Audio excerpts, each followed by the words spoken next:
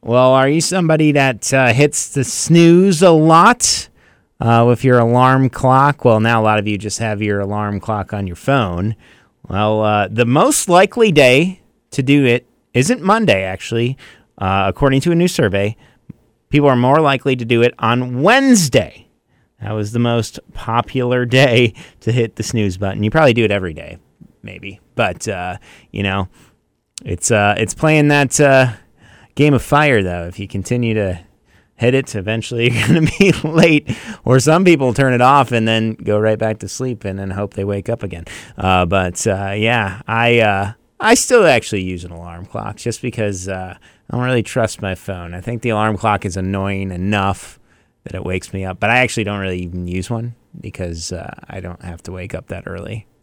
Perks of coming in at 10:30. But if I ever have to come in early, I usually set the alarm clock, not my phone.